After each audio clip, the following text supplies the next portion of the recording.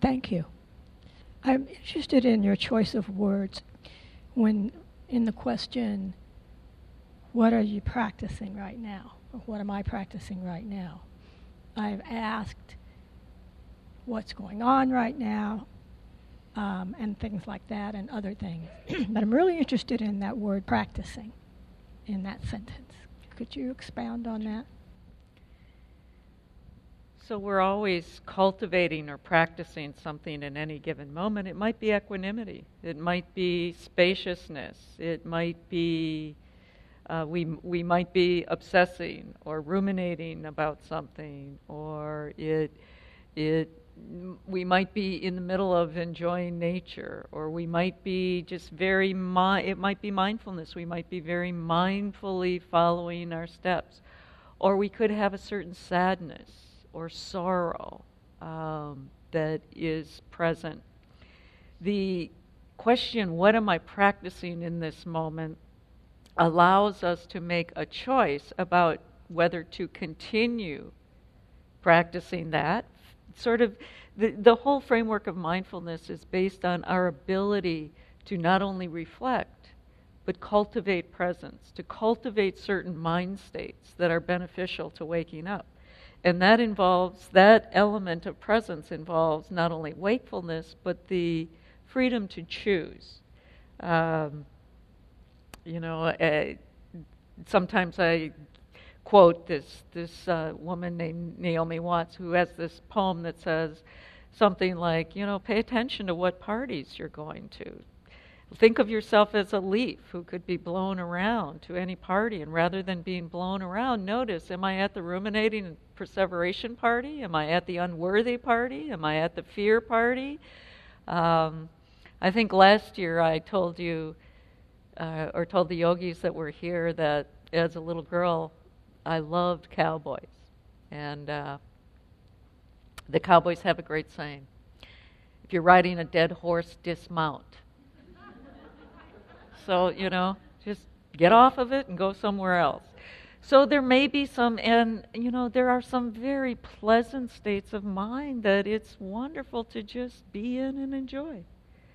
But in order to cultivate happiness and contentment and equanimity, you have to know you're happy and content and equanimous, and notice what's around you and what it is that brings those things up in you. Does that help?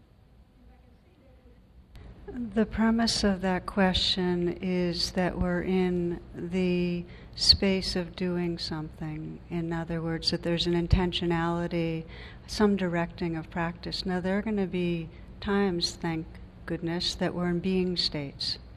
There's no doing, there's no practicing, there's just being the awareness that's here, in which case that question's no longer a relevant one.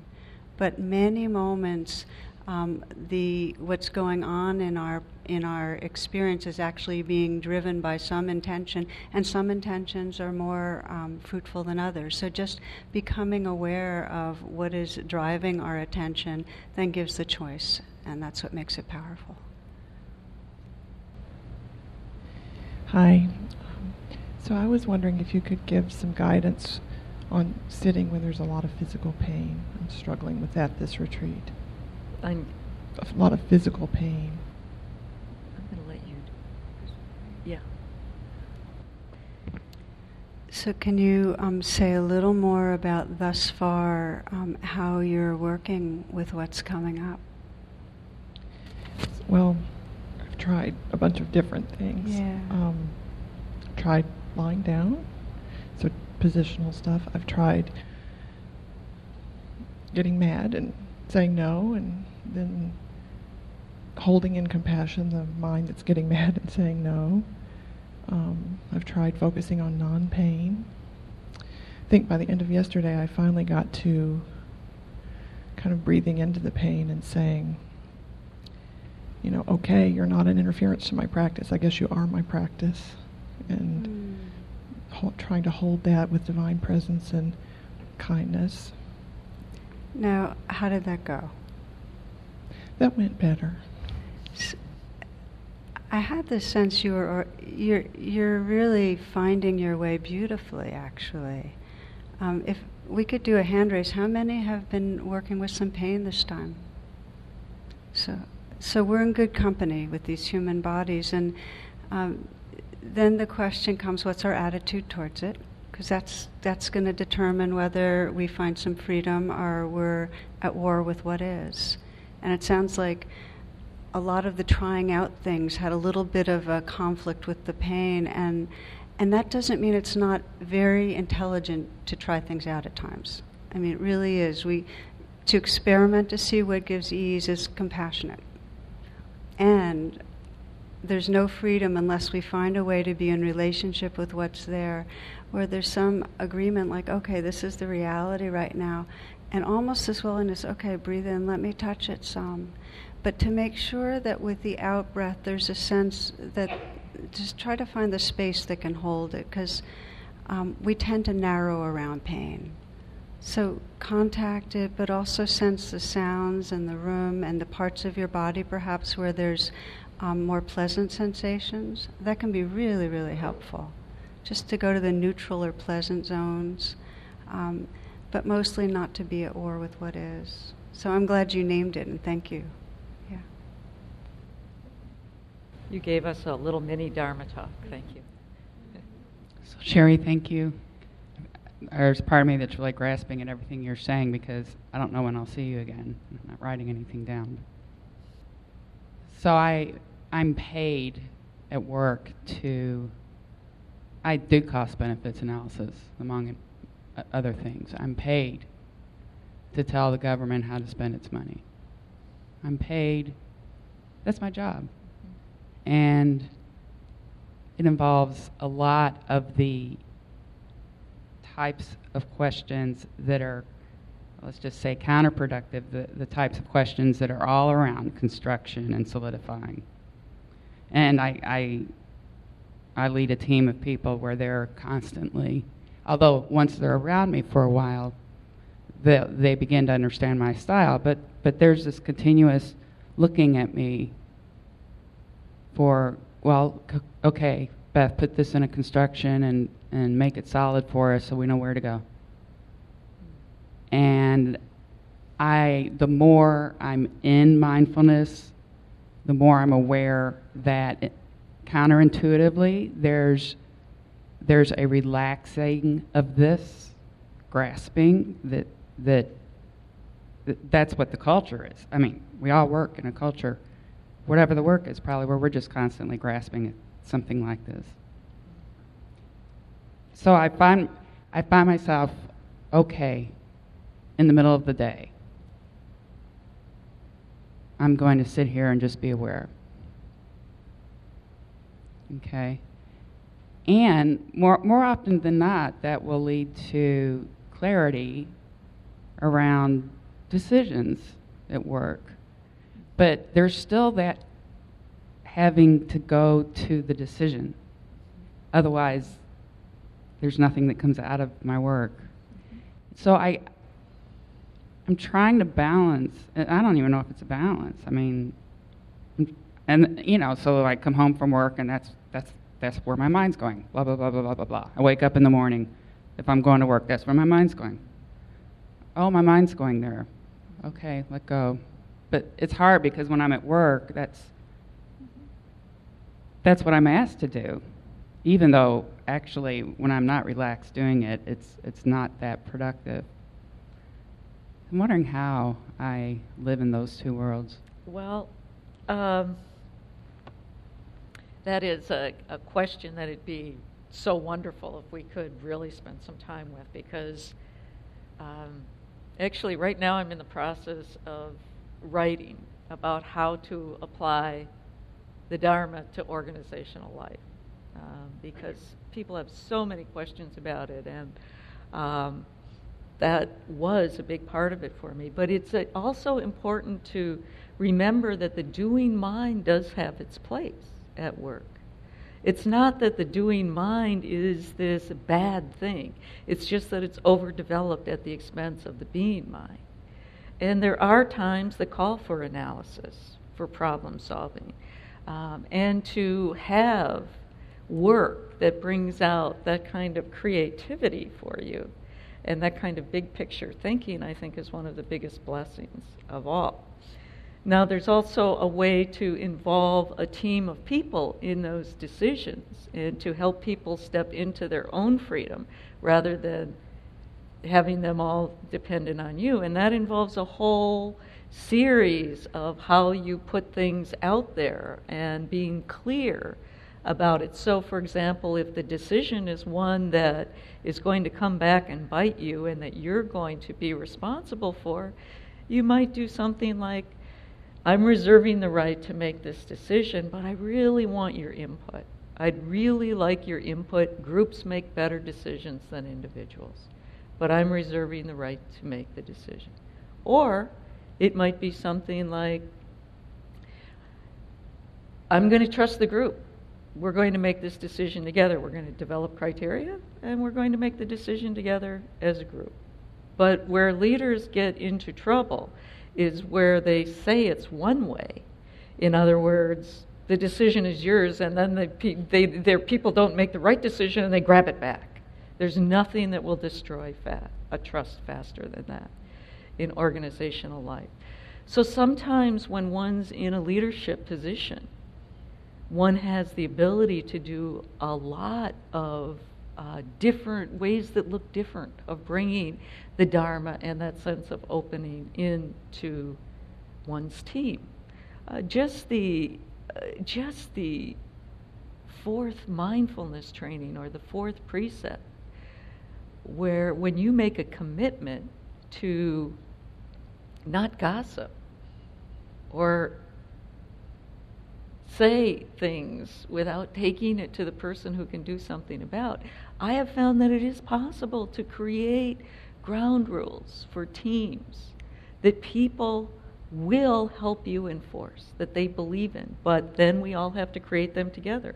I can't, as a leader, call those unconscious, I can't, as a leader, hand people a policy manual and say, follow this.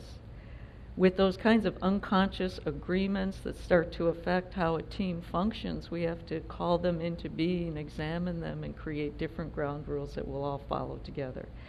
So that's tricky business, bringing this into organizational life, and it takes experience. And a lot of time, a leader's job is to have people step into their own sense of possibility and their own confidence and their own freedom, because wonderful things begin to happen then.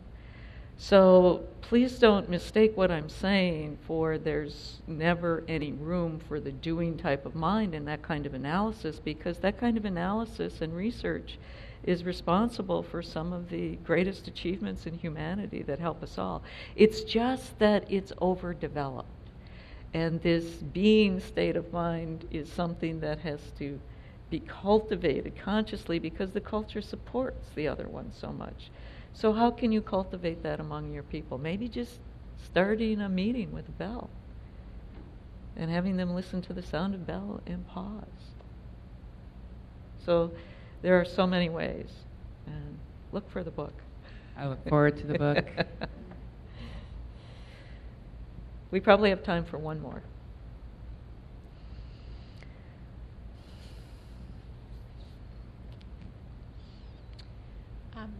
Tara, I had written you a note to ask you this question, but then I had forgot we might have this opportunity. Yesterday, you talked about no thought, that sort of space between thinking and... So I'm stumbling here because I'm not sure how to say it the way you said it, but it... I was wondering if you could clarify, when there is no thought, is that because you're anchored to your particular anchor? When there is this place of no thought, is that no thought because you are anchored to your particular anchor? Yes, I believe that is very much a part of it. And at that point, when there are no thoughts and you feel like you're resting in just that vastness of whatever is, you don't need an anchor anymore. The breath and wherever you are just become interweaved in this wonderful sort of place that is indescribable. You are resting in ultimate reality in some way, form, or shape at that point. And enjoy it. There you are. Sometimes we make the mistake of thinking that this practice doesn't allow us to be happy. And nothing could be further from the truth. Mindfulness allows us to know pleasant is pleasant and to fully, fully enjoy it. And that place of emptiness without thoughts is one of the most beautiful that we can just rest in. So, you're there. Enjoy. Thank you. My question is about sleepiness. So I've realized that part of why I always have a hard time going to sleep, and part of that has to do with being a survivor and being afraid to let go. Also feeling like there's always more I need to be doing, blah blah blah, that kind of thing. And so then, while I'm sitting, it's like we're getting up very early and then sitting, and I haven't had a super consistent practice for a while. So I often find myself falling asleep. So I'm wondering, I know there's the physical component of actually being sleepy, but then I'm wondering if there's also something around not wanting to know what's there, and so kind of a shutting down. And so I'm wondering if there, like how to deal with that, because it's obviously like twofold. One of like actually being able to get enough sleep, and then being able to relax enough when I'm sitting to just be with what is. Because I've been finding myself just kind of, when I am sitting and I am awake, I'm kind of just like soothing myself the whole time, almost like doing this like self-metta, like it's okay, Yiming, it's okay, Yiming, because otherwise I'm just freaking out. So I'm just wondering, I don't know, I guess just kind of feedback on that. Well, I'll say a couple things and then hand the mic to Tara.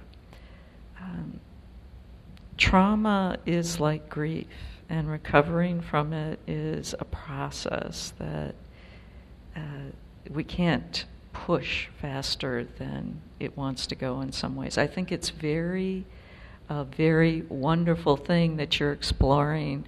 Okay, if I'm constantly getting tired, and even when I stand up or open my eyes during meditation, that there's a sleepiness and dullness, is there something underlying this going on? That's a very, very important question to pursue, but with a sense of openness and gentleness again. And it may be one of those last categories of, the second category of questions that I talked about, where you are in the process of living your way into that answer. One is it's all relative, but you look relatively young to me, and just finding this practice at that age is truly a gift. Asking the kind of question that you're asking about it is truly a gift, and finding a supportive community to hold you in the asking of that question is truly a gift. So part of it is learning to trust yourself and not needing it to show itself now. And part of it is working with the discipline. Discipline can be a container for practice when our practice is too loose. We might need to tighten it up a little bit. So now the form of that, how that works, can vary from person to person. But engaging in something each day becomes important. Using the discipline of some form of practice as safety. I mean, you have to do it. You can't read about it. You can't talk about it. There is a time when you just have to do it. So we'll start there, and I'll pass the mic to Tara. Yeah, so what you said, Cheri, really resonates. And what hit me as I listened to you is, I think it's really astute to be able to recognize that it's sleepiness biologically, and it also weaves in with, just like depression, that there is a pulling away too, and that usually it's marbled together, and that's okay. A lot of us have that. So I'm just grateful that your mindfulness, your attention notices that, and also that you're moving towards I don't think you can do too much self-metta and soothing. I think that the deep expression of self-metta and soothing is that you're creating a new relationship with your inner life, and that will absolutely save you. It saves all of us. So my sense is you're really on a good track. Yeah, thank you.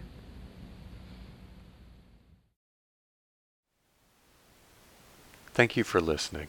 To learn how you can support the teachers and Dharma Seed, please visit dharmaseed.org/donate.